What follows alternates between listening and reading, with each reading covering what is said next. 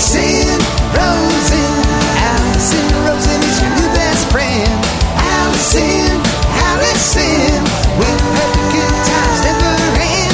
Allison Rosen, doing the wavy pencil dance again. Allison Rosen, Allison's your new best friend. Hey everyone, hi, hello. Welcome to another episode of Allison Rosen is Your New Best Friend. I am sitting here in Dining Room Studios with Mike Schmidt, writer, comedian, actor, host of the 40-Year-Old Boy podcast, and someone that Giovanni has been recommending that I have on my show for a long time. Giovanni, as you know, loves you. Yeah, you buried the lead there. Which part is the lead? The only reason I'm in the building is because of Gio, probably. I mean, you listed credits, which was great, but Gio has been hectoring you and tugging on the hem of your shirt and saying you got to get this guy on, and it was very nice of him to do so. Thank you. I'm not going to disagree with that. But now it's up to you to bring it. All right, well, take care, folks. It was nice to be here. I enjoyed it. No pressure. None. Let's just get right into the most important thing, which is you brought your own water, fresh from the cooler that you carry with you. I do. You brought 2 of your own waters, which is good because lately I will give a guest a water and then they'll be done with it mid-show. And so hence, that's why now you have 4 waters in front of you. Well, I heard Margaret Cho coughing up cotton balls, and I said, I got to get some water. And that's at her house. You would think that she would have some water on hand. You would think. But no, so I said, be prepared. She runs dry.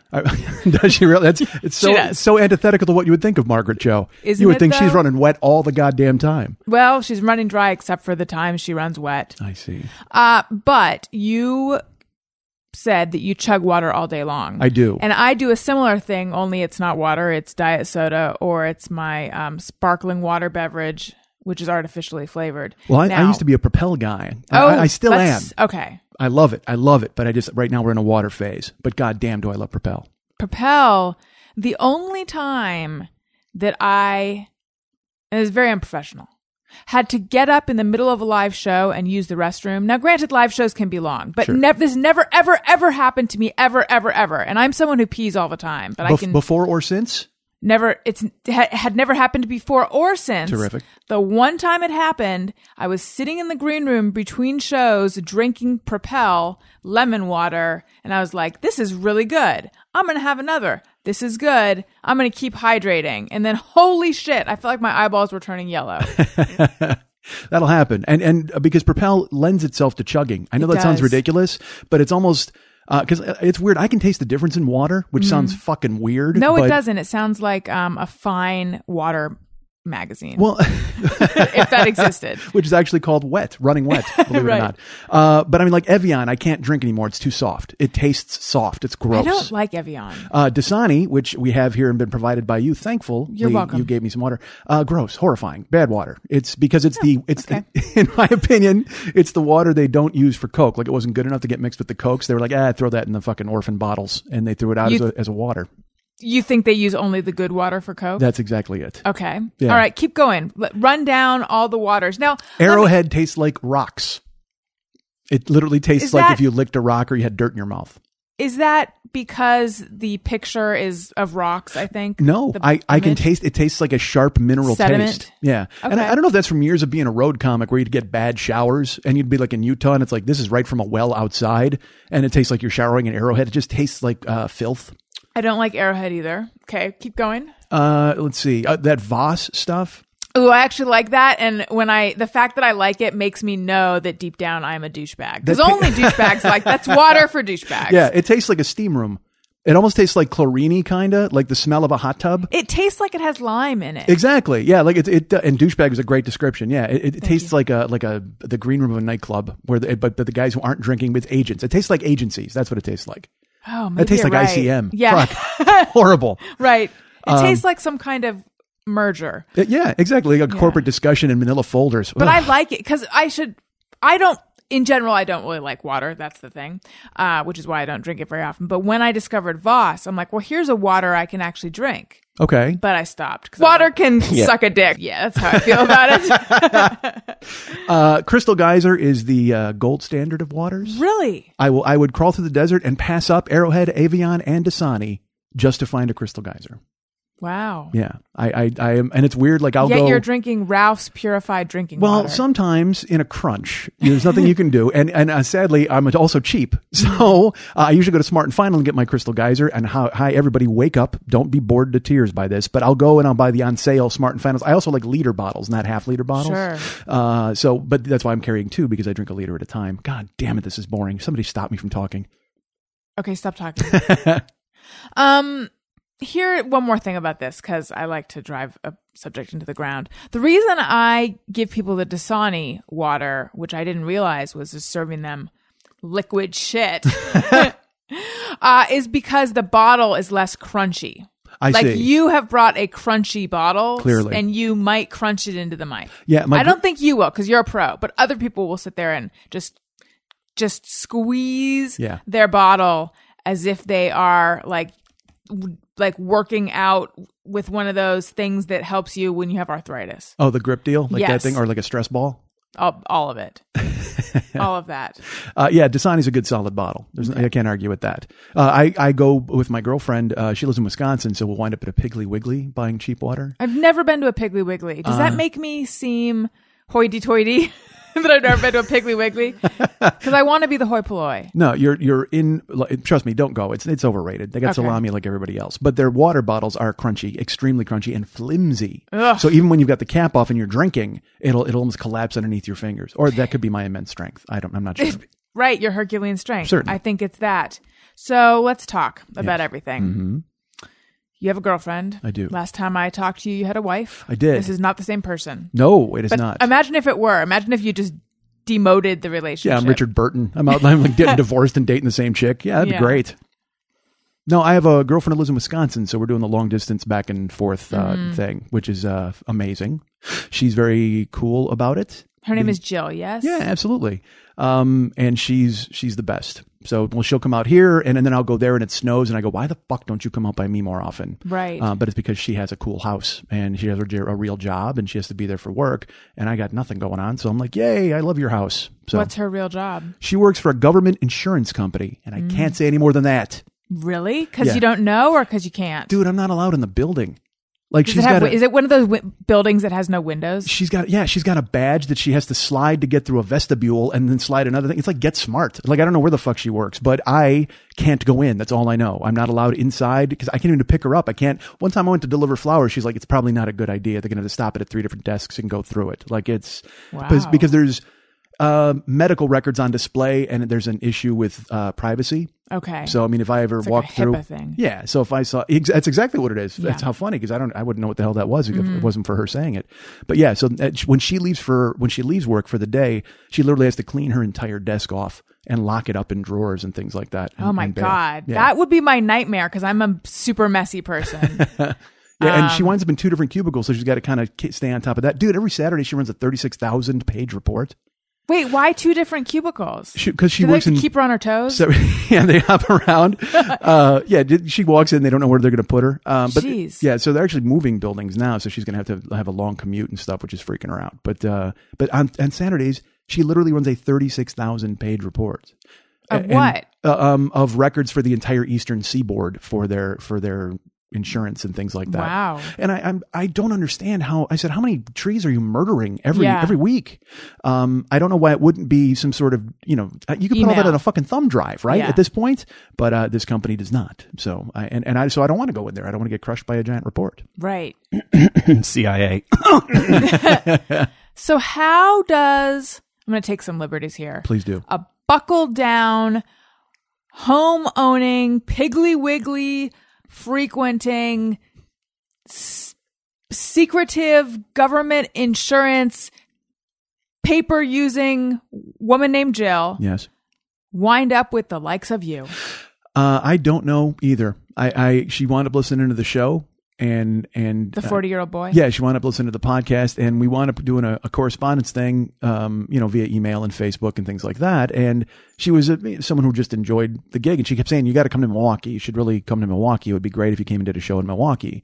So then I did a show in Milwaukee, and I was married at the time.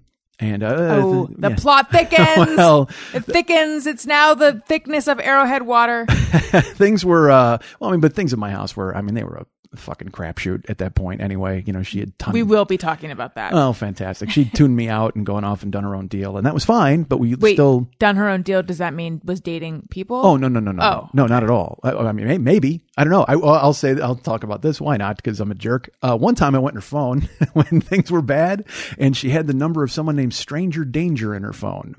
And I went, Is it 911? No, it was not. But in my head, I just went, I probably don't want to know who that is. Like Yeah. and it was the only time I ever did that. And The it was only time when you looked in her phone. Yeah. And it was because things were had gone to hell anyway. Right. Did you suspect she was cheating? Not even cheating. No, I don't what know. were you looking for? My ex-wife was bananas, dude. I mean, like she was great for a while, and then but also she had things, and we all have things, Right.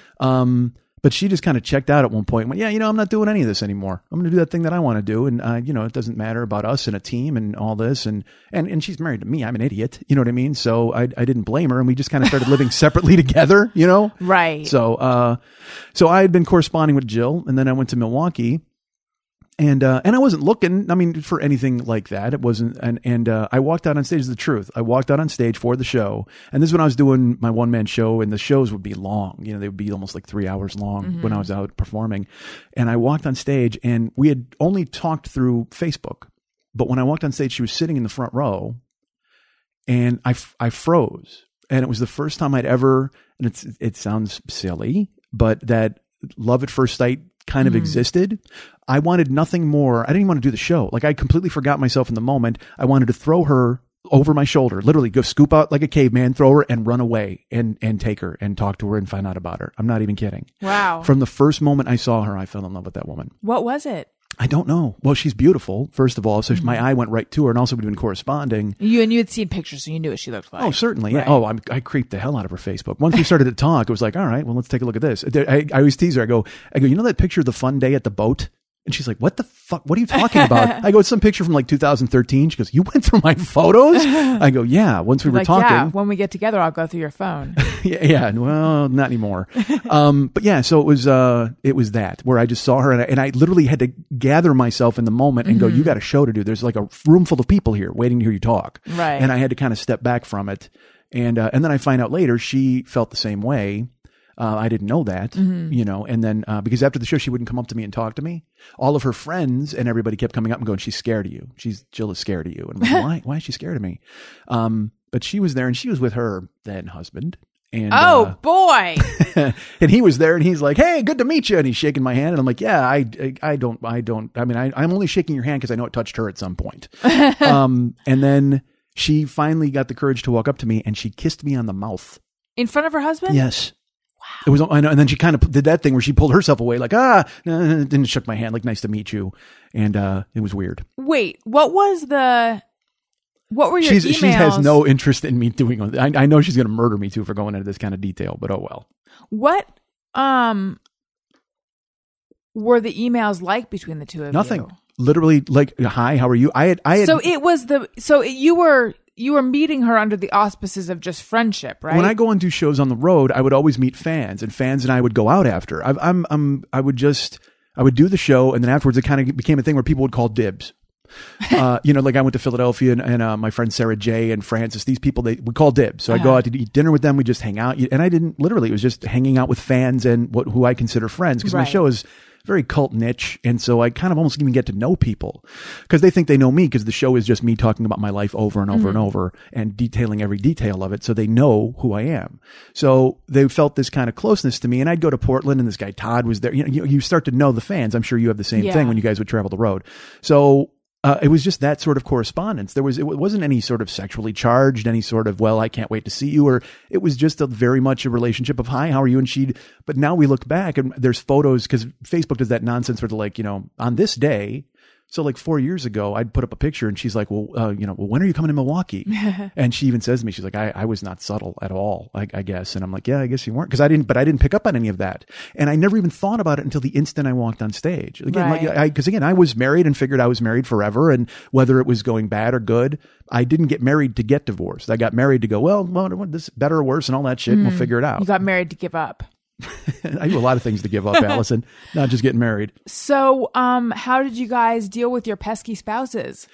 Well, we didn't consummate anything for a long time. we felt it and it was there and it was really charged, this atmosphere. And then we hung out all night and talked, and it was that then we got lost in each other, but we wouldn't do anything because we were married. Right. And so then I would travel and sometimes I would be in Milwaukee doing a show. We'd talk, we'd text all night, and we'd do that sort of thing. And we were just friends. I mean, it really wasn't there. I felt something else, but I didn't know she felt it until later. You know what I'm saying? It wasn't like she came, that I could feel it. You kind of know. Yeah. But we were just still talking as friends and things like that until then. I went out. I filmed a movie in Louisiana. Oh, what movie? It was a movie called Asylum. So it was a movie that was made. My friend Chris Mancini wrote a movie, and it was purchased. I know Chris Mancini. There you go. And he wrote a movie that was purchased by a small independent film company, and they turned it into a horror movie. Well, the story is they sent it off to Bulgaria or somewhere, and a director went rogue, and that's literally the term the film company used. And he filmed a bunch of stuff and never took any notes, and he just did what he wanted to do. So they called Chris back and they said, "Can you fix this?" So he said, well, let's do it like a mystery science theater wraparounds. We'll film a bunch of stuff where people make fun of this garbage movie, because they had to turn it into the studio. They owed them the film. And he hired me to come in and do voiceover over the terrible scenes and make fun of it as if I were an editor of that film getting rushes and having to deal with it in the studio. So I went to Louisiana to film that. And when I came home, my apartment was empty. Karen had left. And so then I was like, oh man, and I was pretty crushed. I was How wiped long out. had you been married? 20 years. Oh, It was the day before our 20th anniversary of meeting. Okay. So we celebrated that as an anniversary, but we had been married for 17, I think, or 15. I don't remember. Yeah. So that happened, and I was pretty wrecked because I never even, again, I wasn't considering anything. I didn't think anything of it. Right. But after a little bit of time passed, I was like, oh, well, now I'm kind of free to do this. And I did, and I tried, and it worked out. So. And had she already left her husband? No, but it had fractured in such a way where, she wasn't happy and all that sort of stuff. And they were living together, but also fighting. And I don't even know, again, I can't speak to that, but I just know that we wound up talking, and I kind of pursued it a little more than I had been. Right. So how bad was emotionally, how tough was the divorce? Well, given that you were falling in love. It was completely unemotional and not tough at all, because she ghosted me. She literally bailed, took her stuff, and just left. We had no kids. We had no custody fight. There was no fight over the fucking couch. You know what I mean? It was just, she bailed with what she wanted. There were some shenanigans along the way. Like she came back to my fucking house once to get stuff, ostensibly to, and I kept saying, because she literally left all of her stuff, her grandmother's china, like she just bailed, walked away from life and went to do whatever she was doing. I still don't know. Yeah. But then I kept saying, you got to come home and get the stuff, and you got to do this thing. And we kind of maintained a friendship, because then her parents got sick and I was there for her through her dad's illness. But then it just got strange, and then she wanted to come to my house to get stuff. She actually brought the cops. And I know it was her family who made her do that, because we had never had anything like that. Nothing domestic. No, violence, not at all. No, we had argued maybe, but I mean, and I can, if I fucking ratchet it up, I can yell and be kind of scary sometimes, but I mean, there was never anything domestic like that. But when she showed with the cops, they came to the door. I'm like, come on, seriously?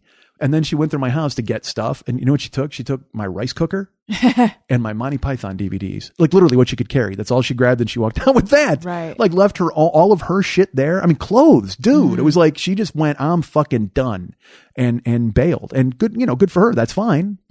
So it wasn't hard at all. It was hard in the moment when it happened, because it was the day before the 20th anniversary. And we were still together, and I'd never entertained any thoughts of bailing. I was just like, well, this is just the way it is, even though I had obvious feelings for Jill. Right. But I was like, well, you're married. This is what you do. You fix it, because that's how I grew up, even though and also probably because my parents were it was destroyed. I mean, they had a terrible, it was, they divorced, and there was domestic shit and all sorts of nonsense. My dad was a monster. So, I didn't want to be that guy. So even though it was failing and it wasn't working at all, I figured I would stick around and try to make it work as best I could. Right. And then I didn't have to worry about it. Right. She bailed with my rice cooker. And you really don't know what she's doing now? I truly don't. I haven't talked to her in 3 years. Last time I talked to her, I was working, and I got a text telling me the electricity was going to be turned off that day, because it was in both of our names, and she called them, and I said, I don't want my name on it. And then she told them to turn it off. So she's like, you got an hour to switch it over in your name, and I'm at work. I'm like, fuck. Geez. So I got to call them, and I got to make a deposit and all that nonsense. The way it worked was like, she walked away, and I let her go. I said, take whatever you need. We had her car that we were paying on. I sold it to her for $1.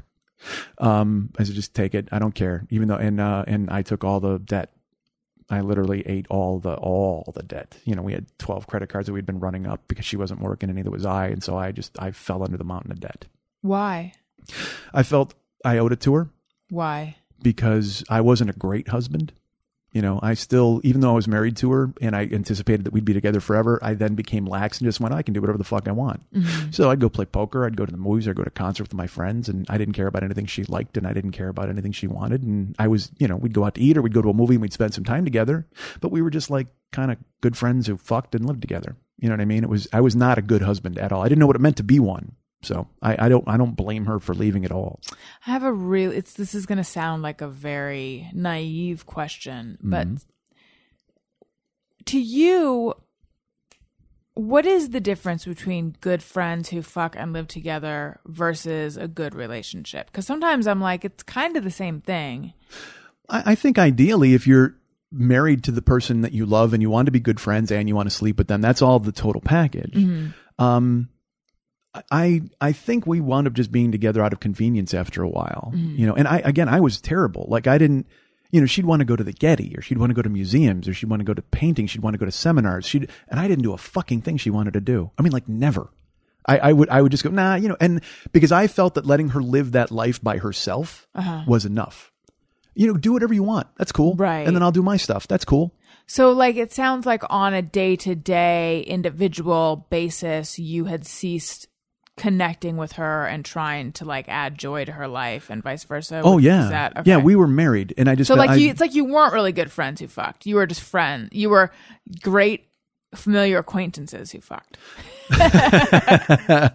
I guess. Yeah. I mean, I just didn't, she wound up getting breast cancer when we first moved to California. And, in the moment, I thought I was dealing with it fine. But in reality, I went on the road. Like I went and did stand up. I left her to do chemo by herself. Right. I mean, I showed up a few times for her chemo. I was there for the surgery and things like that. And I thought that was enough. Yeah. But I wasn't there emotionally, and I wasn't there for her the way I should have been, and so I held this immense guilt and this great regret, and it'll flare up occasionally now. Because I was not a husband. I was not a man. I'm not even sure I know what a man is. Seriously. Right. So I was that blank space a lot of the time. I mean, she went back to work. She literally she was like, well, because I was pursuing stand up, I was pursuing the dream. Right. And she was like, well, you might need to get a gig here while I'm doing this. And I kind of fought it. And I was like, well, I'm close on a few things and I should do this. And she was like, okay. And she went back to work. She worked through chemo at her job. Wow. And I thought I was being a hero by picking her up. You know what I mean? Like so fucking bad. Yeah. So I was a terrible husband. I know I was. And this is not me making a judgment or even suggesting this is the case. It's a genuine question. Do you feel like you pushed her away? Oh yeah. I don't think I pushed her away so much as I untied the rope and watched her boat sail into the fucking distance. I mean, I just assumed when you're married, well, you're just together forever. Right. You ain't got to work on this. You don't have to do any of it. And I'm sure there were plenty of cries for help or things that she tried. She did what I wanted. We'd go to the concerts of the bands I liked. We'd go see baseball games because I loved baseball. And she loved baseball too, but I wasn't going because she liked it. I went because I wanted to go to the game. And I'm like, Right. hey, you want to go? Why not? Because my friends couldn't go. Like I said, I would go to concerts with my friends. Well, here, I did a Kickstarter for my tour. And as a goof, I was trying to raise like $6,000. And as a goof, are you familiar with Kickstarter? Yeah. Okay. At the bottom, I said, the final tier was $6,000. If you wanted to cover the whole cost, Right. I would drop what I was doing. I would come wherever you were, and I would follow you around and be funny until you told me to go home. Like literally, it was just a goof, right? Yeah. So I wound up fulfilling the Kickstarter, and I started to plan the tour. And I got an email from a girl, and she said, is this serious? Because I didn't think she was like, hey, if I sent you $6,000, because I know that this Kickstarter ended, but if I sent it, would you still do that? I thought, no fucking way, like never. So I didn't even answer the email. Right. So another like 2 weeks goes by and she writes me, she's like, I'm serious. If you would like to do this, my boyfriend loves your show and we would love to have you. I would like to contribute and and stalk us with your comedy. Essentially. And so I said, well, yeah, if you're serious, you can PayPal me $6,000 and then tell me what you need. And the next day it was there. Wow. And she's like, I want you to come to New York for New Year's Eve. I want you to spend 3 days with us in New York at Times Square and whatever we want to do. We want you to hang out with us. And I was like, deal. I mean, I said, I'll book my airfare and I'll book the hotel out of this money you gave. Don't even worry about it. I said, I'll take care of it. And my wife was like, that's amazing. We should go. And I said, I'm going to go. I didn't take her. What the fuck is wrong with you? I had $6,000. Why didn't you? Because I'm an idiot. Because in the moment I just thought, I even said to her, I go, this is work. How ridiculous is that? Was it that you didn't want to cut into the 6,000 or you just felt like you would be less, there's a lot of negatives in what I'm about to say. It's You'd okay. be less unencumbered. You'd be encumbered. You'd be burdened with her. I think at that point I had just grown so used to doing whatever I wanted that I didn't even take her feelings or thoughts into consideration. Did you enjoy her company? I did. That's the thing is like, I get that. I get that from what you're saying. we clicked. Oh my God. I loved being with her when she did all the shit I wanted to do. Yeah, she's a good person. She wasn't bad, and I don't hold any animosity or ill will. I don't blame her at all for taking off. Because I would tell stories on my show and I would get worked up about the fact she turned my electricity off, or she took my shit, or she fucking bailed on me the day she left. Because again, I did a show the next day on my anniversary date, and I was fucking sobbing like it was ridiculous. Right. Because I felt it so hard, I was crushed, and because I had failed. I took it as it was a terrible personal failure. Right. But that's, that was that. And then over time it changed. And, but I don't blame her for what she did. And again, I don't hold any ill will. I hope she's happy wherever she is. I have no idea. I'm intrigued by your decision process to not take her to New York. Not like it's an obvious that you would, but I'm just wondering, do you remember more specifically what your thoughts were about why you didn't want to take her? Well, first of all, it is obvious that you would, in my opinion. You're saying it's not so obvious that you would? Bullshit. I think you should. I mean, literally, someone gave me $6,000. Why couldn't I take, because we went to Hawaii once. Like I never took her on vacations. We were together all the time. She worked. She was the breadwinner for a lot of the time while I was up fucking around and doing stand up until I got writing gigs and stuff. And then I made good money. Right. But in the beginning, she was there and I was going to open mics and she was taking temp gigs and then getting jobs and working hard. Right. So that would have been a nice, if there was anything left between us, I should have absolutely brought her. But I was so used to doing the thing that I wanted to do. And I don't even, again, I didn't do anything. I sat in the hotel room when I wasn't with them. It's not like I went and partied all over New York and did a bunch of shit.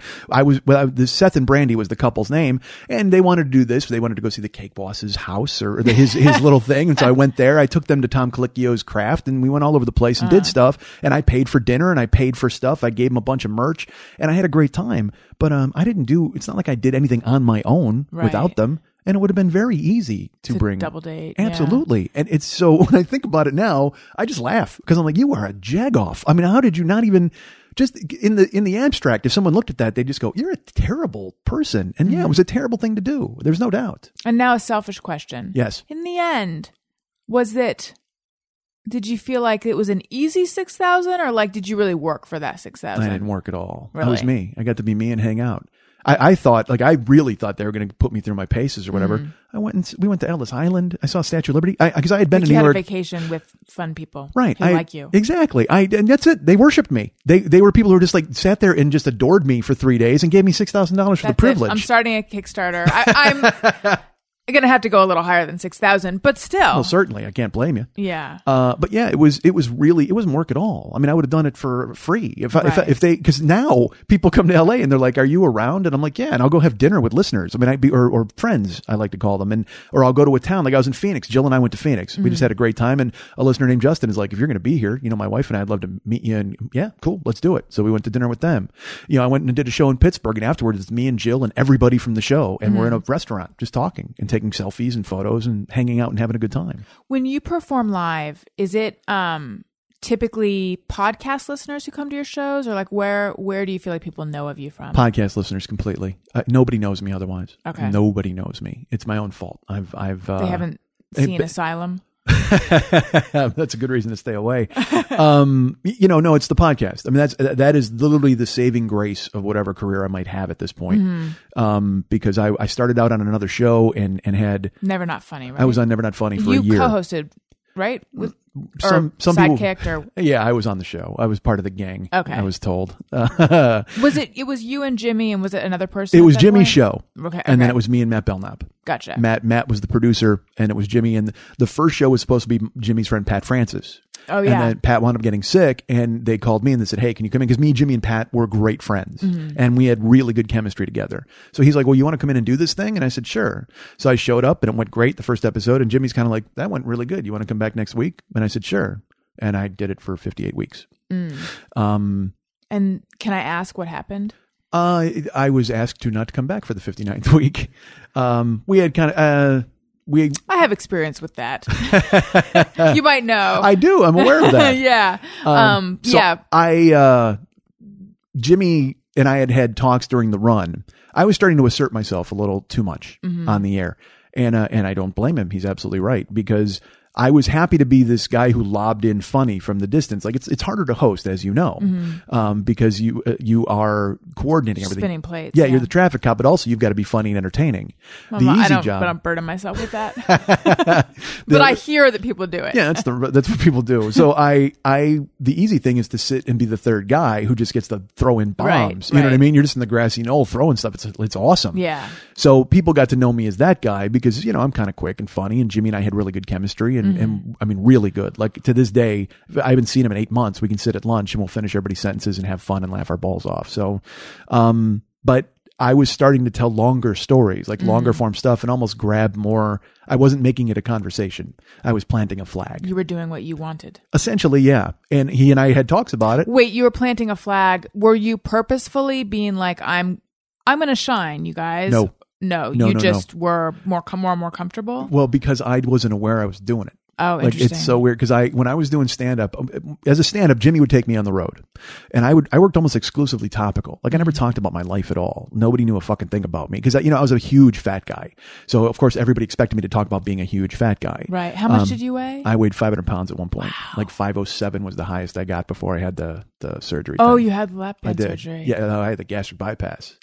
That's what I'm. Wait. Oh, okay. Yeah, lap band is like they put a thing temporary on you. gastric They bypass. can take it and off. Gastric bypass is where they take your mouth and attach it to your anus. Essentially, what do they do? Yeah. They go in and they basically put like an old petticoat around your gullet, and so you Okay. can't swallow as much. And they could So take it off if they wanted, Right. But I got the one where they literally cut your throat off and then they attach it to your gut. Like they They circumvent the stomach. yeah, right? and they make it real tiny. They Yeah. do just this tiny pouch stomach. So I had that. Ugh. And so because I was huge, man, I was a big dude. So when we'd go on the road, people would expect, of course, everybody expects that, but I wrote topical, sharp, funny jokes. Right. So I never talked about my life. So then on Never Not Funny, I start talking about me and I've had a life just like you've had a life. Everyone has their stories and experiences. And so I would start to talk about them, and it was all funny when we would all get into it. But then I would kind of start to chew up a little more airtime and go into a little more detail. And, we would talk about it. Jimmy would go, "Hey, that's not the show is, we're all, it's a conversation and we're all in it. And you're starting to push a little here and you're taking too much. And also I'm kind of a moody dude sometimes. So he told me, he's like, "You're a black cloud, dude. Like you'll walk in sometimes and we just know from the look on your face that we got to all walk on eggshells around you for a while." Oh. And so just the work dynamic and our friendship were hurt by it completely. Right. And when so, he said these things to you, did that make sense to you? not, yes and no. Like, did you take the notes? Yeah, or were you but hurt by them? I was hurt by them Yeah. because I didn't think I was doing anything wrong. I thought, I'm like, no, I'm being funny. This is funny and we're all funny. But in reality, I wasn't being sharing funny. And I may have been, Right. it was Jimmy Pardo's show. And then I would start telling these long stories about my family and Jimmy would lob in and all of a sudden he's lobbing in stuff while I'm Right. talking. And that's not the fucking dynamic. Yeah. He's the host and he runs the gig, and you got to do a lot to put Jimmy Pardo's personality on lockdown. I mean, he is a huge, enormous, funniest guy in the world type of personality. So if I'm sucking all of the air out of a room, I'm doing a disservice to the show and to him. Right. Because people are tuning in to hear fucking Jimmy. He's a genius. So for me to assert myself in that way was not fair. And, but you weren't aware you were doing it. oh no, I just thought I was being funny and me and I was enjoying it. I was having a good time because I was getting laughs and I'm funny. Right. But in reality, we're all sharing here. It's not Mike Schmidt's show. Yeah, it's tough. I mean, something like performance, it can be so nebulous and amorphous that it's like that note of this is a little bit too much I think can be confusing in the moment because you're like, well, I don't know where the sweet spot is anymore. Right. Because I also don't want to be meek. Oh, So, sure. You know what it can be confusing. Well, I was not aware. I was not a very self-aware person. Like I was self-aware in that I would know that I would talk too much and I would know, like off stage, I would meet people and I'd be talking and then I'd go, and I'm going to shut up now because I can't, I'm talking way too much. And real people would go, oh my God, he totally knows. Like, how did you know that was happening? But on the show, I wasn't self-aware as a person. Right. So one time I said on the air, I think it was on the air, it might've been off the air. And I said, well, I'm an easygoing guy. And Jimmy just laughed like in my face. And he goes, you are the least easygoing person I've ever met in my life. I said, what do you mean? I go, dude, I get along to get, and he's like, no, you do not, man. You do, and again, so now though, as I'm far removed from it 9 years later, yeah, that's me. I mean, I'll yell at a sink. I mean, I'm like an idiot. So I'm trying to change it now and trying to do what I can to manage it. Right. But yeah, I was not self-aware at all. So I didn't know what I was doing. So, and when you would show up like a dark cloud and they had to walk on eggshells, was it because you would snap at them? Or like, what was the walking on eggshells about? Well, he told me, he said that was in real life too. It wasn't just for the podcast. He goes, you'll come into poker, dude. And like the whole room will get quiet because they can see what you're, cause my mom fumes. You can just see it. She just gets this grim face and she's like, that thing. Right. And I guess I have it. And I know it now a lot more than I did. Right. But again, in the context of my marriage, that's just me, man. Deal with it. That's just who I am. Deal with it. Right. And so it would be like with poker, my friends, hey man, deal with it. Well, eventually your friends are like, hey, get the fuck out of here, man. We're here to have a good time. And nobody wants to watch you brood. We didn't ask James Dean to come play fucking poker. Get out of here. And were you brooding in an angry way or sad about something, or do you know? Well, I'm learning more about myself and learning that it's not sad. I'm angry at myself. I don't make anywhere near the effort I should to do the things that I'm supposed to do. And I'm frustrated with where I've wound up, that sort of thing. I don't try. I have no work ethic. And then, all the things I've been lucky enough to get, I've just gotten. Right. Like I wouldn't even say that I've worked for them. They just showed up because people are like, dude, you're talented and funny. Why don't you do this? And so then I would wind up doing them. Then afterwards I'd be like, okay, who's going to give me something else now? Instead of trying to go get it. Right. And so I'm even in that, I don't like to show my work at all. Fuck algebra. I know X equals 7 and I don't need to show you 9 steps Y. That's it. You should, and it's Just one of the trust things, you. Sure. And it's hurting me in stand up now because I've divorced myself from doing more stand up and I've become, like you said, podcast people come to see me. Well, they expect me and they know who I am. So that takes out all the hard part of stand-up where you don't have to do the discipline of writing jokes. Exactly. Because you can just talk. Exactly. And that's wrong. You can't do that. Because if I want to grow my audience further from the people who listen to the podcast, then I need to have discipline and work and do the shit I used to do when I worked the road and I wrote bits every night and I had a microcassette recorder and I didn't just rely on the fact that I can talk about a sink for 20 minutes and everybody will laugh because they know me already. Right. Yeah, right. So I'm fighting that fight now. Let's talk about the surgery, if you don't mind. I know that when I last talked to you, you talked about, I think your thing was those Trader Joe's, like chocolate or yogurt covered fruit pieces. Right. Is that what it was? It was chocolate covered candy.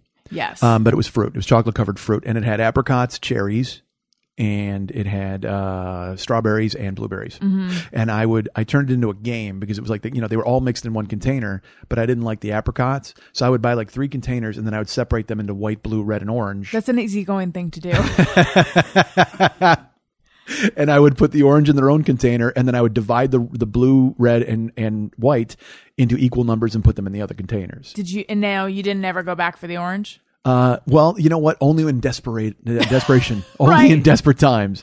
I used to just throw them out, and then I wound up giving them, just give them to my neighbors. I go, here, eat these. One time, because they came in this, it was this little container. It was almost like a pound. Yeah. Well, one time on Facebook, I put a picture of all of them that I had in my cabinet at the time, and people wrote and they go, you have a problem, because I had easily, 5 pounds of chocolate covered apricots that I wasn't going to eat, and they were in a break glass of necessary fucking cabinet. What specifically is the problem there, though? Is the problem you have a problem you eat too many of the other flavors, or is it you have a problem you dislike this one too much? I didn't like the apricot. It was too sweet. Yeah. Like for some reason, even the chocolate itself was too sweet. But the strawberry, the blueberry, and the cherry, cherry is naturally tart. Right. And the strawberry had just enough sweetness. And then the blueberries were fucking blueberries. They were harmless. And they have antioxidants. They're very healthy. Yeah, it's basically a health food. Okay, so I'm just you weren't. You seem puzzled by a lot of the things I'm saying, Allison. No, that's just me. I see. That's my quizzical face. I'm trying to think. When I met you, were you? I don't think you were 500 pounds then. No, I was thin, not thin, but for me thin. When I did Adam's show with you, it was funny because that was the thing he locked onto. Because The again, weight? yeah, oh yeah, that's basically what we talked about the entire time. Yeah. Marin did the same thing when I did Mark's show, because it's it's unique, it's so different and such an odd thing. But yeah, I had the surgery by then, and I was in the middle, and we talked about like complications and things that had happened from Oh, it. right, dumping. Yeah, that came up. Now it all comes back. Well, that's where my brain always goes. Sure. Well, it won the story of the year or something on the Corolla Adam, the year-end awards or something. I remember getting so that was accolades from everybody. Well, God, if everyone else has talked about the weight stuff, then I don't want to go No, down that I didn't mean it road. like that, No, truly. I know. Let's just go down a little bit. Had you always been overweight growing up? I was a big dude. In school, I was probably 240, 230. I didn't start to get really big until I moved out here. And then it was because I was married and I was settled and I was here and like, all right, well, and then I had somebody cooking for me all the goddamn time. And I was Right. like, all right. And so I wound up eating, and it was, and it just got ahead of me and it got away from me. And it was funny. Does it run in your family? Nah, my mom was big, but not like that. Nobody was 500. I mean, my brother Glenn just went over 3 and then he just lost 90 pounds. So he's doing good. We were all big kids because my Right. dad was like 6'4", 230. But I never, I just didn't, I didn't get out of control with health. So I was lucky that I didn't get diabetes. I didn't have any sort of physical complications. I would go for a physical and my blood pressure was good. My cholesterol was fine. They'd say you're just 280 pounds overweight, which is Were they surprised that your blood pressure was good and your Stunned. cholesterol? stunned. Yeah. Doctors would be shocked. They were just like, I can't believe that, because I would, Because you would think it would be taking a toll. well, because I would still play like sandlot football or I'd play softball, and I still exercised So and you were stuff. active, yeah. yeah. I liked it. It's just I also liked eating a hell of a lot more, and also sat on my ass the rest of the time. I didn't do a goddamn thing. Right. So that'll get away from you, And there were turning points where I went, I've got to fix this. One time I was on stage in El Paso, Texas, and I was sweating. And I had bought a new shirt. I was wearing sweatpants at that fucking point on stage, which is grim. And I said I will never wear sweatpants again after I lost the weight, because it was just so terrible. But I was sweating, and I had a new T-shirt on, and it kept rolling down. It was wicking off of me, and so I kept, as I was talking, I had to go hit myself to tap sweat into my shirt, Right. because it kept rolling down. So I'd be doing jokes and hitting myself in the chest like an idiot. And I finish, I go backstage, and Jimmy goes on stage. I was called him Shooter. Jimmy goes on stage, and he comes in the green room, and he's like, "Did you spill water?" And I go, "What do you mean?" He goes, "There's like a puddle like all over the stage." I go, "That's me." He's like, "What?" I go, "That's sweat." I was like dripping all over the stage. He goes, "Dude, that's not good." I'm like, "Yeah, no kidding." That, and then one time I tore my meniscus walking upstairs. And that was where I was like, all right, this is bad, because again, it was just, I didn't have any real overt health crises from it other than the fact that I was a house. Right. So, but those were turning points that made me decide to get the surgery. And then I scheduled it once and then had to cancel because I got a writing job, and it would have coincided with the surgery date. And I was like, well, fuck, it was the first ever job I got writing on a show. What was it? It was a show called Funny Money on the Game Show Network. And, the pay was going to be ridiculous. And it was finally something had happened, which was going to be great. And I was excited, and I had earned it, so that made me happy. And I just canceled the surgery. I was like, well, I'm not doing this. Yeah. So, wound up just working the gig. So, and then I wound up rescheduling the surgery in 2005. Were you scared? Never, not once. It was the best, smartest thing I ever did. Do you wish you'd done it sooner? Probably. Yeah. But I mean, but at the same time, when I did it in 2005, I was, what was I, 6'7", I was 38. Mm-hmm. So, and what I said to myself was, I was like, dude, you've done anything you've wanted to do. You've basically just abused yourself in a way where you just ate and ate and ate and you never thought about it. Time to pay the check was the way I looked at it. Because there were all sorts of people saying, this is scary, or you're going to do this, or you could possibly be crippled. And I was like, I don't care. I could possibly be crippled now. Had you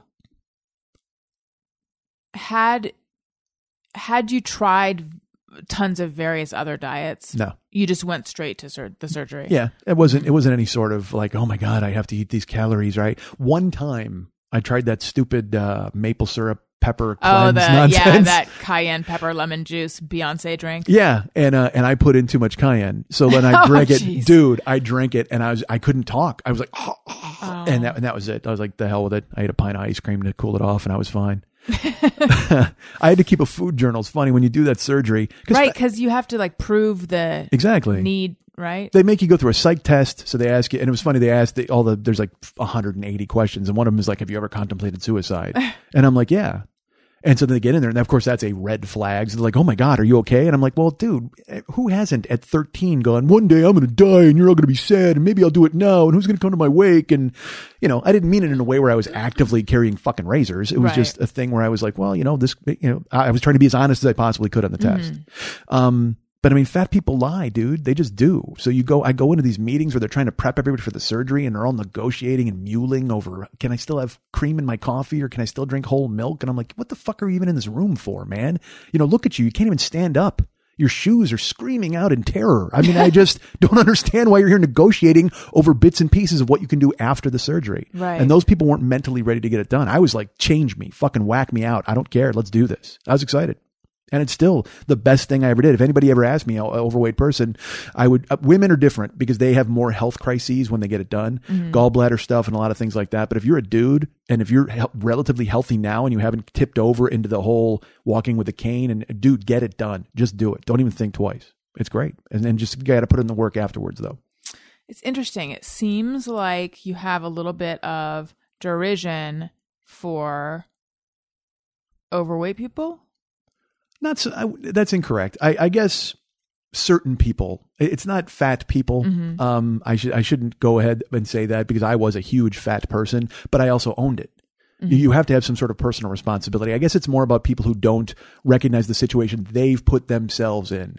People are like, it's hereditary, or I have big bones. And I'm sure there are some people like that. Absolutely.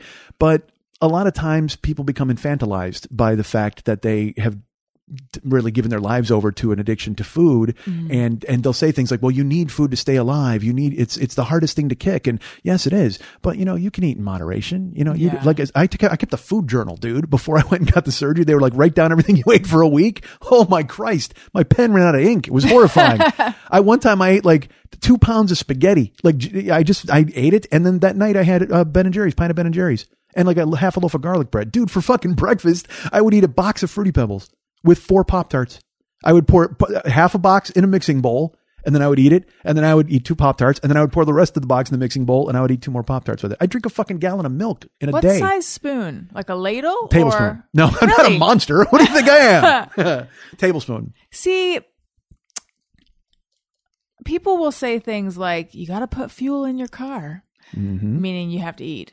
And then I always say, and I'm not healthy when it comes to body and weight and food and all that shit. So, but I feel like all women are pretty fucked up when it comes to that whole area, but I feel like I'm especially fucked up. But anyway, my thing is like, I will then grip my thighs and be like, this is my fuel. Like fat is stored fuel, actually. Right. So when I'm 90 pounds, then I understand the need to put gas in my car. And by the way, I say all that, but it's not like I never eat or anything. But I'm just saying this thing of like, you have to eat every single day.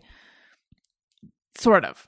You sort of do. But someone who's got weight on them in a famine will probably last longer because they have more to burn, right? That's what I think. Is there a coming famine, Allison? There could be. I don't know. Who knows? Thank God you've got all your water. And your thighs. That's right. That's perfect. We're good. If it hits him while we're here, we're done. Yeah. But I hear exactly what you're saying. And because that's what I mean when I say that people will say things like, it's the hardest thing to stop. You have to eat. Well, yes, but you can eat a chicken breast and some broccoli. Right. You know, one of the most liberating things I ever did after the surgery was I stopped eating everything on my plate. And I know that sounds ridiculous, but I just was that guy. And it wasn't like my mom was ever, you know, you must finish all your food. It was just a thing I did because of my weird OCD of separating candy and shit. Well, I also couldn't leave stuff on a plate. But now if I don't want something, I don't have to eat it. You know what I mean? I also gave up soda too. Like it's with the Propel, like I just bailed on soda because I drink so much soda. I would get the shakes in the morning when I would wake up if I didn't have any. Like I like coffee. I had to drink a Coke right away. And I'm not even joking. The shakes, like my hands would shake if I didn't have soda. I mean, I could drink a case of soda in a day and a half. But you gave up Propel, you said? No. When I'm saying that's that was when the you switch. started using Yeah. Propel. I gave up because once you have to start making healthier decisions after the surgery. And I was ready. That's what I'm saying. I didn't want to eat after the surgery. Like I had fruit cup and a scallop. I'm like, done. Let's do this. Let's run our fucking road race. So I started to walk like right when I got home from the hospital. And I liked physical activity anyway. That's the thing is I started to train mixed martial arts. So I really dug that because I like violence. So, and I would literally walk around my neighborhood with a disc man around my neck on a lanyard, like an Olympic medal and earbuds in. And I would just walk. I would walk and walk until I just didn't want to walk anymore. I'd be sweaty. And one time I fell and these poor kids come on skateboards. Are you okay, mister? And I'm like, oh Christ. But I loved it. I mean, I really like physical activity. I like doing it. So I was into it. I was happy. And I said, I had gotten myself in that situation. Time to pay the check. Were you hungry? Are you hungry when you've had the surgery? No, I never was in the beginning. That's what I'm saying. And I that's why I said literally I would eat fruit cups and a scallop or whatever. And I ate small. So because your stomach is so small, you get full. Oh, Is yeah. that how, yeah. You're not supposed to drink when you eat.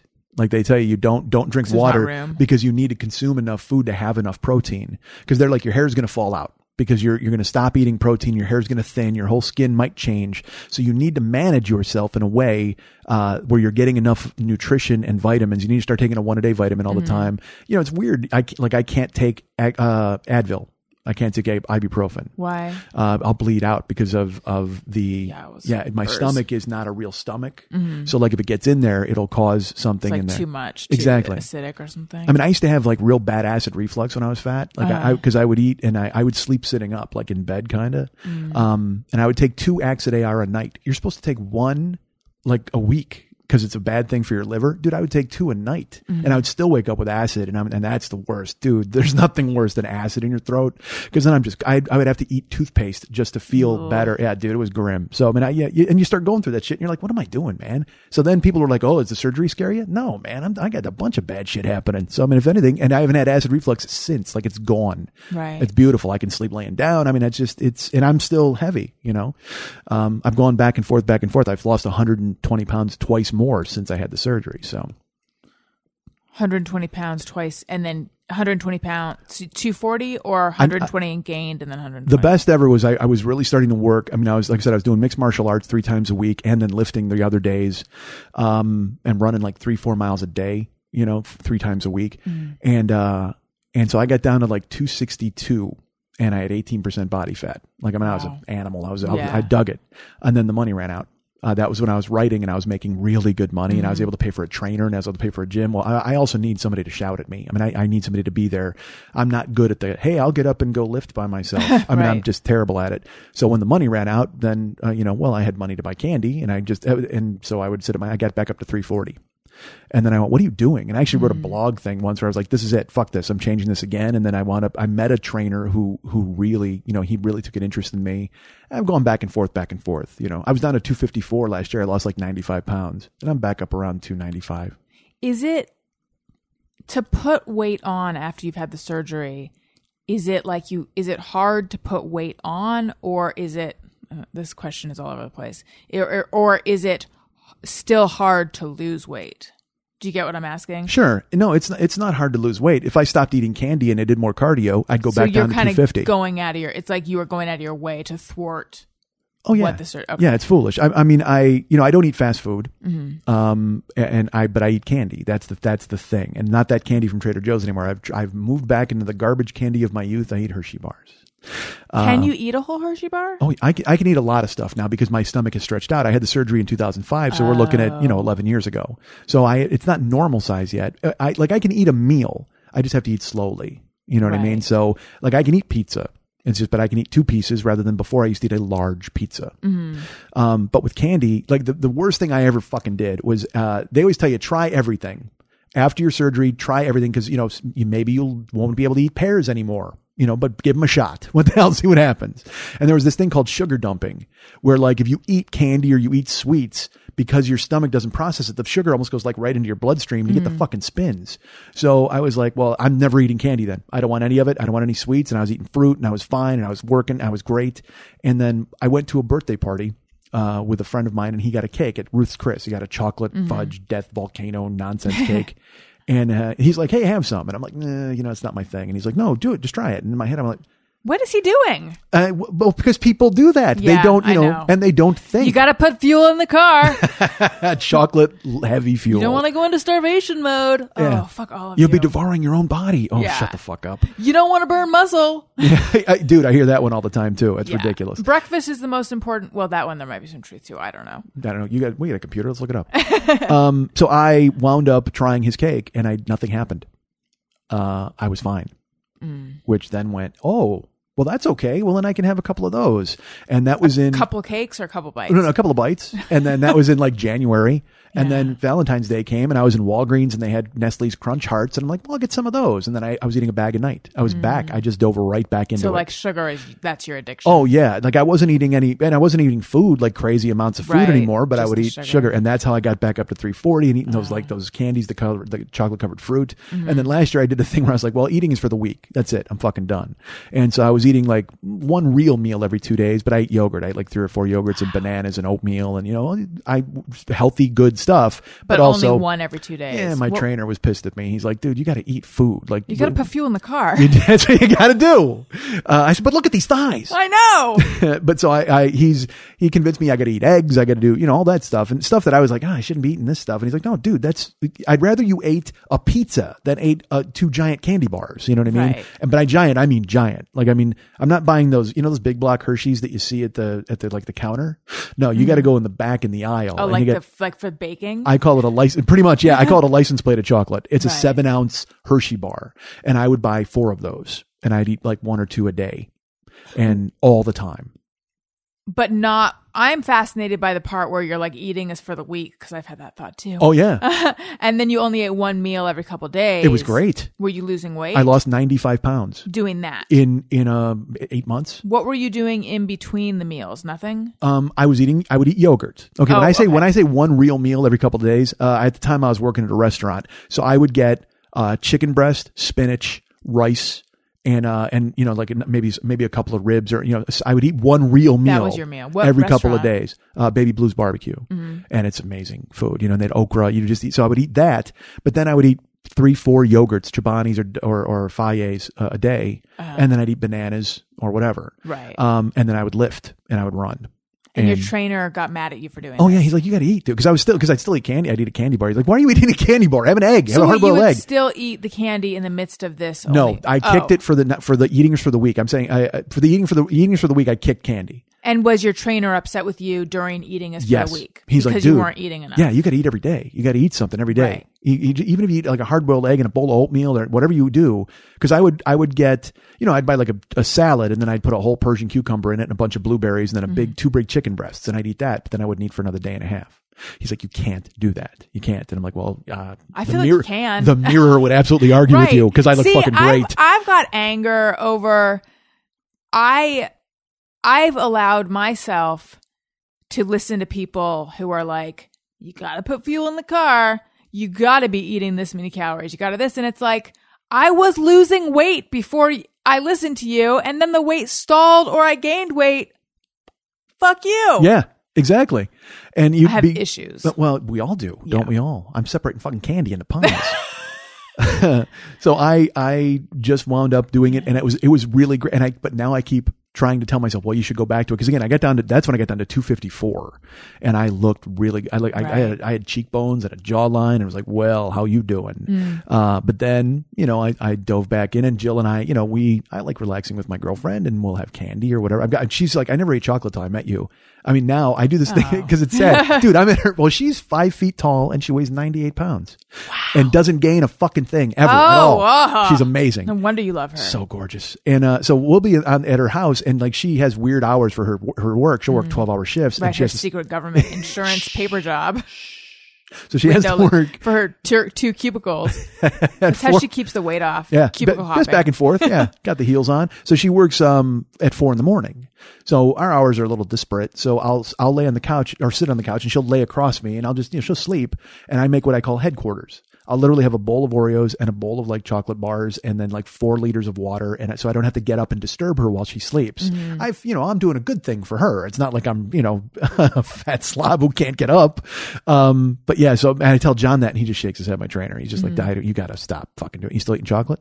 He asks me every time I see him. I'm like, yeah, maybe, so that's the thing. If I stopped eating chocolate and went back to doing cardio, I would lose 30 pounds in 6 weeks. Easy. Right. Easy. So yeah, that's you sabotage yourself and you make your own choices, So I'm like, well, I mean, I feel okay at 295 or dude, stop that. You felt even better at 254. So yeah, the relationship between how you feel and the weight you are is like something that I go back and forth because I think like the times of my life that I was the thinnest, I wasn't necessarily happier because you still are you with all your shit, no matter what weight you are. But I was happier with my weight. Yeah. That's kind of what it is. But you just got to be happy. I mean, and it's, as I'm 48 now and you realize you just try your best to be as happy as you possibly can. You know what I mean? That's all you can do. It was all little victories. Like once I had the surgery, because I used to wear like 62 pants, like 62 jeans or whatever. Where did you shop? That's implying that I shopped anywhere. I made my own pants out of pelts. I went to the Fat Guy House, to Casual Male and all those bullshit stores. Okay. But even they would look at you like, because if you were really big. Like, we've got a pair for you in the back. Yeah, exactly. Or we had to get 3 people to shake it out for you. It's covering a car in the back. We got to wheel it in. So, I mean, I that's why I said I started to live in sweatpants because I hated to go buy clothes because I would sweat trying them on in the thing. And like I said, I wasn't unhealthy, but I was unhealthy. It just was a thing. But then I started to lose weight and I started again. I have at my house, I've probably got like 25 pairs of jeans in differing sizes. Right. And I refuse to throw away the old ones because your brain goes, well, what if you get fat again? And you got to go buy all new jeans. And it's like, one year, my friends have a Christmas party, and one year I gave away my old jeans as the white elephant gift, and they sent a picture of 3 of them in them, that sort of thing. Yeah. But now, like when I got down to 254, I was wearing 38 jeans, which is retarded. I didn't do that in high school. Even my tough skins, I think, were 40s. So to get down into 38s was this major accomplishment. To be able, when I used to fly, I would sit on the aisle and lean as far away from anybody as I could because I didn't want to inconvenience the person in the middle. I used to joke when I would get in a plane, you would just see everybody's head sink because it was unsuspecting flyer has no idea that Fat Guy is going to ruin their entire evening. And I would sit down and they would have to give me that seat belt extender. One time I flew Southwest. And this is when I was doing Funny Money. They were filming the first shows in Vegas. So they flew the whole crew and everybody. We had to go to Vegas. So I went to Burbank and I bought a ticket for Southwest. They bought it for me, the production company. And I checked in, and at the time Southwest had a policy. You had to buy 2 seats if you were fat. Right. That's so the whole Kevin Smith exactly debacle, right? Well, I checked in and they nobody said anything, which was great. So I started to walk toward the security line, and they stopped me in front of everybody. Hey, excuse me, sir, come on back. You got to come back. And people are, there's everybody's out there, and they go, you need to buy a second seat. I said, pardon me? And they go, yeah, you're larger than a normal seat, so you're gonna have to buy a second seat.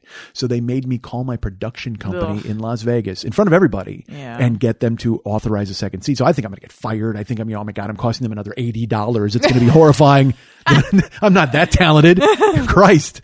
So they finally did it and they sold me the seat. So then I get on the plane and I sit down and they start filling up, and then they come to me and they go, hey. And it'd be funny if the other seat is like not next to the initial one. In the back? Yeah. You're going to need to put your leg back there. That's fine.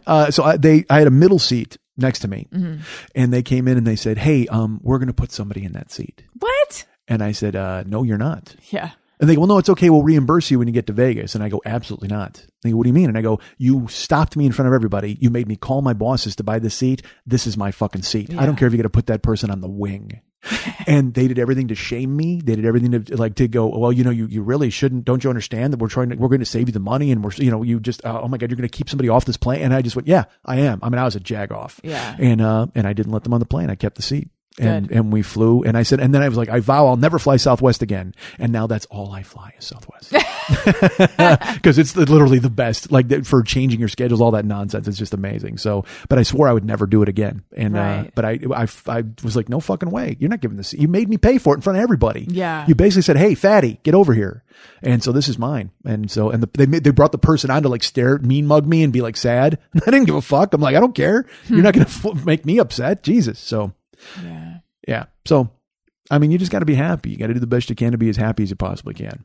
See, it's interesting because what I'm hearing from you is fat people have put themselves, like they might not be self-aware, and they've put themselves in that position. Like they're doing something that is leading to their body weight,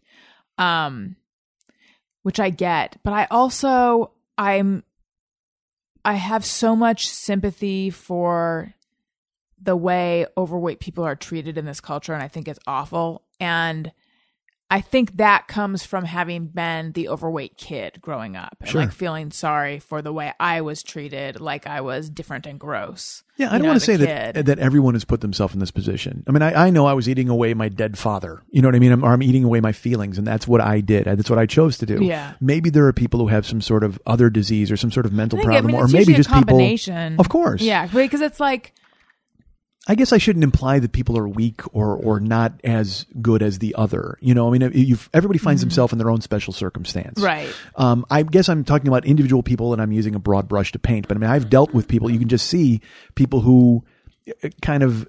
Well, I think you're right too, though. I'm not saying that I disagree with what you're saying. I see. Go ahead. Sorry. No, it's okay. I'm glad. I mean, because again, I don't mean to categorize everybody, but I'm saying it seems in my dealings, like I went to a support group after the surgery too. And it was all people bemoaning the fact that they'd had the surgery and they were happier before, and they're now, they're really? plagued. Why? Well, because a lot of women had health problems, I with see. gallbladders and things like that. And these women, and I only went to one meeting because it was me, one other dude, and then there was a bunch of women talking about a lot of women things to do with the surgery, and I was not getting anything out of it. And also because I don't suffer fools very well. So it was a lot of people, and still talking about how to get around it. Well, you can still eat pudding like on Wednesdays until you won't get any weight. And it's like, what the fuck are you doing, man? Yeah. Why did you do this surgery? What do you hope to accomplish? Right. So that I'm colored by that experience, certainly. But I mean, I absolutely agree with you. Fat shaming and being angry at people because they're heavy is horrifying. It's terrible. I'll see it on a plane now. Again, I'm a big dude now. And people still give me the rolling of the eyes, and I want to go, dude, if you saw me 6 years ago, you would be so upset right now. I wouldn't even see your head. You would just be just buried under folds, But yeah, I mean, it's terrible what they put people through. But also at the same time, I have to admit, people who are the National Association of Fat Acceptance Organization or whatever the fuck, it's like, nah. NAFA? I think so. I'm not so sure I'm on board with the cause with those people. I understand. That's interesting. Let's Yeah. all be nice to one another, but don't make me think that the choice you've made is the proper one. I mean, maybe it's the Right. proper one for you, but then don't Norma Ray and ring the fucking bell and tell me that we're all, hey, come on, it's okay that we're, I have a problem with that as a guy Right. who's that big, even as a guy who's been, prejudiced against and treated differently because of my weight. But I also knew my weight was my fault. It's interesting. I had, Matt Myra. Uh-huh. I had him on the podcast, and he used to be 400 and something pounds, and he had to sleep like on his knees, leaning on the bed Jesus. or something. Yeah. And he has the same kind of, not much sympathy for the very overweight. Yeah. And I sort of wonder if this is like super psychological and obvious, but I wonder if it's just also a bit of anger at the person you used to be, and like the necessary anger, this thing of like, I have to be angry at that guy or else I could become that guy again. I get that. But I'm kind of angry at everything. I mean, I don't, you know what I mean? So I hate me, and I've hated me skinny or fat. So that's fine. But I do get that where you're constantly on alert to not be that person. Yeah. Cause I think I'm a good person. I think I'm a good guy, but also I know that I've got terrible in me. And there's been bad things that I've done or things that and I hold myself accountable for them, and I beat myself up constantly. What's the worst thing you've done? What, to a person or to the thing that haunts you the most? Well, I wouldn't say this haunted me. I honestly think I stole 20 years of my ex-wife's life. You know, I mean, and that to me was the biggest transgression. Because, you know, you commit to something, you're supposed to do what you're supposed to do, and you say you are, and then you don't. You just act. I was selfish, and you know, I think I may have stolen. I've said it many times. I stole her life. So it doesn't haunt me. I've through therapy and now with Jill and being happy and all that, I'm much happier, and I'm able to recognize that, you know, that's not true. Because, you know, I've had friends who told me, hey, you know, she did this and this and this, and she could have left any fucking time, and you weren't that guy. And I'm like, all right, I get that, but it doesn't matter, because you only carry the yoke of responsibility that you assign yourself. Right. So I will bury myself in fucking pity and anger and rage all the time, and say, I'm the guy, it was my fault, I'll accept responsibility. When in reality, it was 50-50. Right. But in your darker moments, you go, well, you know what? I did that, and I did it poorly. So I wouldn't say it haunts me, but I would say that is absolutely the biggest transgression of my life. Right. Awkward subject change. Hey, if you're going to buy something on Amazon, perhaps antacids, chocolate covered fruit, size 62 jeans,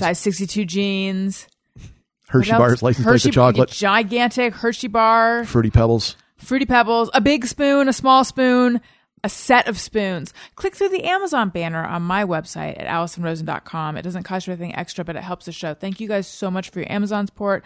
Thank you for your PayPal support, PayPal links. If you would like to pay definitely upwards of $6,000 to have me come follow you and just be myself for 3 days, maybe I'll even do that. I don't know. It's a new idea. I got to figure out what the price would be. Just stand up for sale. And Jeff, where can we go to find you? You can find me on Facebook and Twitter at Colonel Jeff Fox. And listeners, if you think that the show's over, it's not yet. I'm just putting the plugs up here. I'm switching things around. I'm keeping you on your toes. Don't turn this off. Don't do it. That's right. You didn't get one over on us. We're getting one over on you. That's right. We're the ones who plug. Yeah. It always makes sense to plug all of your stuff right after the guest admits the worst mistake he's ever made in his life. Yeah. Because that's absolutely when people are paying attention. I think so. Mike Schmidt, where should we go to find you and plug whatever you'd like to plug? You can go to MikeSchmidtComedy.com. There's our Joe Business page with all sorts of merch, and we've got downloads and live stuff and things like that. You can go to Facebook.com/The40-Year-Old-Boy. You can go to Twitter.com/The40-Year-Old-Boy. Follow me, friend me, and do all the things you can do at all of those places. And follow me at Allison Rosen, the show's Twitter feed at ARIYMBF. If you like what you're hearing, subscribe. iTunes.com/Allison Rosen. And I'm also everywhere else, and it's all easy to find. Just go to my website, AllisonRosen.com. We also have t-shirts available. You need them. And it feels wrong to not go into the other things we have available, but I got to save a little something for later. I hate to be that guy. Also, the 40-Year-Old Boy podcast is available on iTunes. Oh, yeah. Yeah, and you can get it right there on the website. And I have a live show April 18th at the 3 Clubs on Vine at Santa Monica. It's called 2020. I help produce it, and it's me, Marie Valeriano, and Jackie Cation all doing 20 minutes each. That's this Monday, April 18th. I don't know when this airs. This will air afterwards, and I hope that the show was wonderful. People, I'm sure you loved it when you showed up. Let's do Just Mirror, everyone. Sometimes I ponder on something I have thought or done. Is it just me or everyone? J-Mose for A-Rose says, double, triple, quadruple check a phone number, then check it again before hitting the green button. I'm not that rigorous with my checking of the phone number. No, me neither. I'm either going to get you or I'm not. And who's calling people anyway, for Christ's sake? I know, exactly. But in dreams, I often have the dream where I'm dialing and I'm hitting the wrong numbers and I can't place a call. In dreams, I usually have to make phone calls. Suzanne. Oh my God. That's beautiful. All right. Suzanne says, just me or everyone get irritated when people mispronounce warriors as warriors. Hate it. I'm with her. Any mispronunciation, any sort of punctuation mistake, I am a horrible grammar and pronunciation Nazi, and I'm with her absolutely. I've noticed noticed that on social media, I've started dropping the comma before a quote.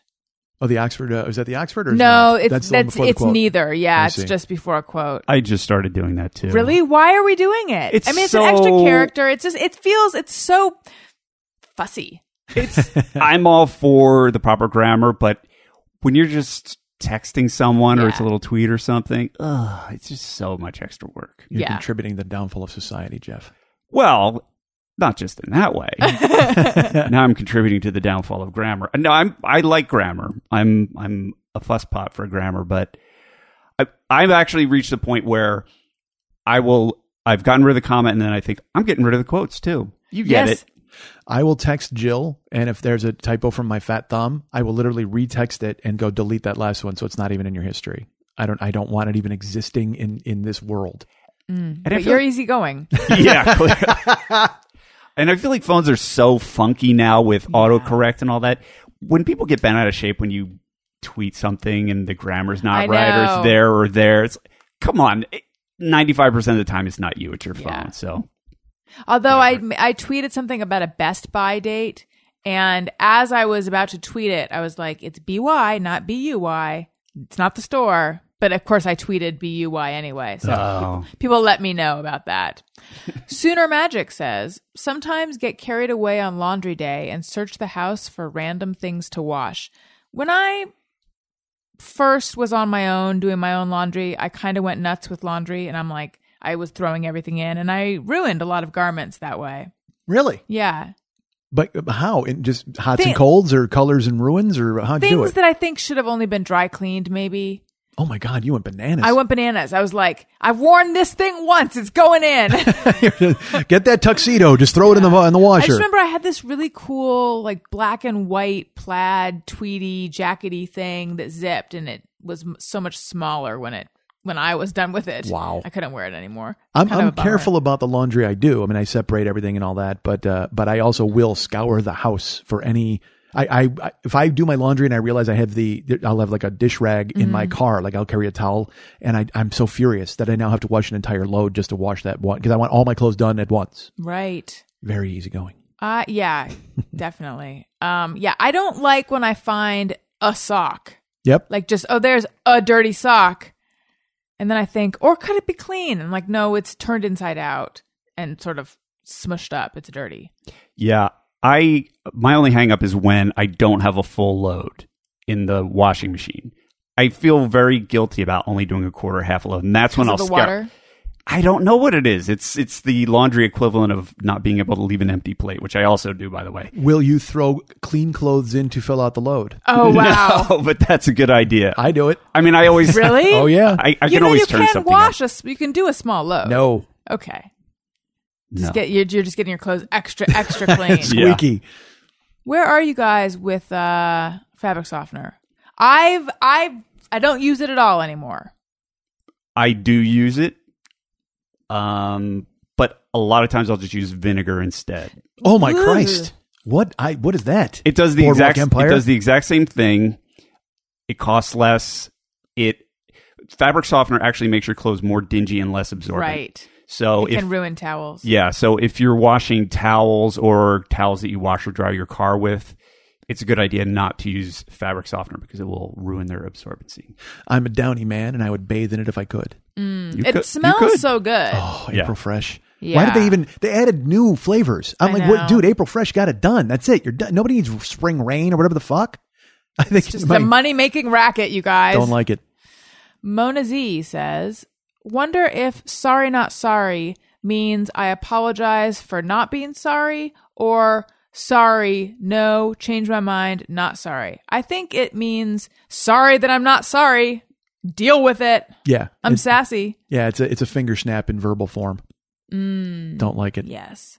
Alicia Sawyer says, just mirror everyone. Hold your breath as you walk past certain people because you don't want to inhale whatever wafts your way. #germs, #dead skin cells. I mean, I think we've all walked past the homeless person where you're like, I'm going to hold my breath on this one. Oh, speaking of laundry, I did laundry last weekend, and there was a guy in there with the wettest, hackiest longest Oh, cough. yeah. And I've done that. I was too. already starting my laundry, and I held my breath until I got out of there. I mean, Sure. it was the most tuberculosian cough. Oh God, awful. I was just at Ralph's last night buying bananas, and the produce guy was in desperate need of some sort of hygiene. It was terrible, and I held my breath. And he 'Cause was handling the produce. He was stacking apples, and I'm never eating apples from that's this Ralph's. That's gross. Yeah, bananas at least had that protective outer coating. I think that's called a skin. Yeah. Dummy. Appeal. Yeah, actually. appeal. There you go. Katrina Oberlin says, even though I'm sorry, you know what I'm still stuck on? The fact that you had to eat toothpaste to make the acid feel better. That would is swallow so it. gross. Yeah, it was terrifying. Did it I mean, neutralize it in some way? because your throat is raw from acid, and so I would literally have to. I was coughing up orange. I mean, it was like literally acid. Stomach acid was in my throat, so I'm coughing it up. I just ask about it. So I would brush my teeth, and then I would just, instead of spitting and rinsing, I would just swallow it, and then I would actually put toothpaste on my tongue and swallow it because it made it minty. And it dealt, because it was still raw and really sore from the I would acid. think that the toothpaste would also be abrasive. But it is, but it's a better abrasive. I mean, because acid. I mean, Right. we've all thrown up and you get that thing. Yeah. So imagine that in Right, your throat yeah. and mouth. I know, 'cause even also. if you drink water, you can't make it go away. So there was a minty, refreshing coolness to it, a menthol kind of. Well, I'm a cooling. close-up man, so it was Yeah. more of a cinnamony, Oh. but it went down. But it's still enough where it actually had like almost a cooling effect, even though the throat was still real raw. Interesting. Okay. Katrina Oberlin says, even though I know it's the light switch, I still get nervous it's the garbage disposal switch. I don't have that particular one, but if we give Wendy a bath in the sink, I always have this like nightmarish fear of what if accidentally the garbage disposal gets turned on and her foot slips down so I'm very my one eye is always on the garbage disposal switch if she's ever in the sink. Oh yeah, But that's probably common of pet owners. and also if you've ever read a Stephen King novel, that's in your brain every time you go to fish anything out of the idea of it garbage getting turned disposal. on, yeah. On accident or some Right. sort of power surge makes it happen and you lose a thumb. So I don't think there's anything wrong with that. Although, is she saying all light switches around her house or just the one by the sink? I hope. I don't know.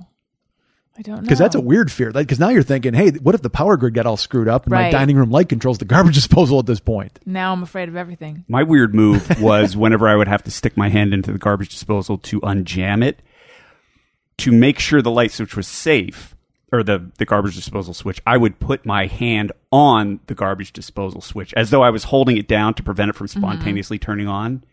And then I realized, well, that's a terrible idea. I shouldn't be touching it at all. No, you No. can sneeze. And, Yeah. yeah. Or you hit something, you hit a blade and you go, and Yeah. you flinch and you turn it on and forget about it. Yeah.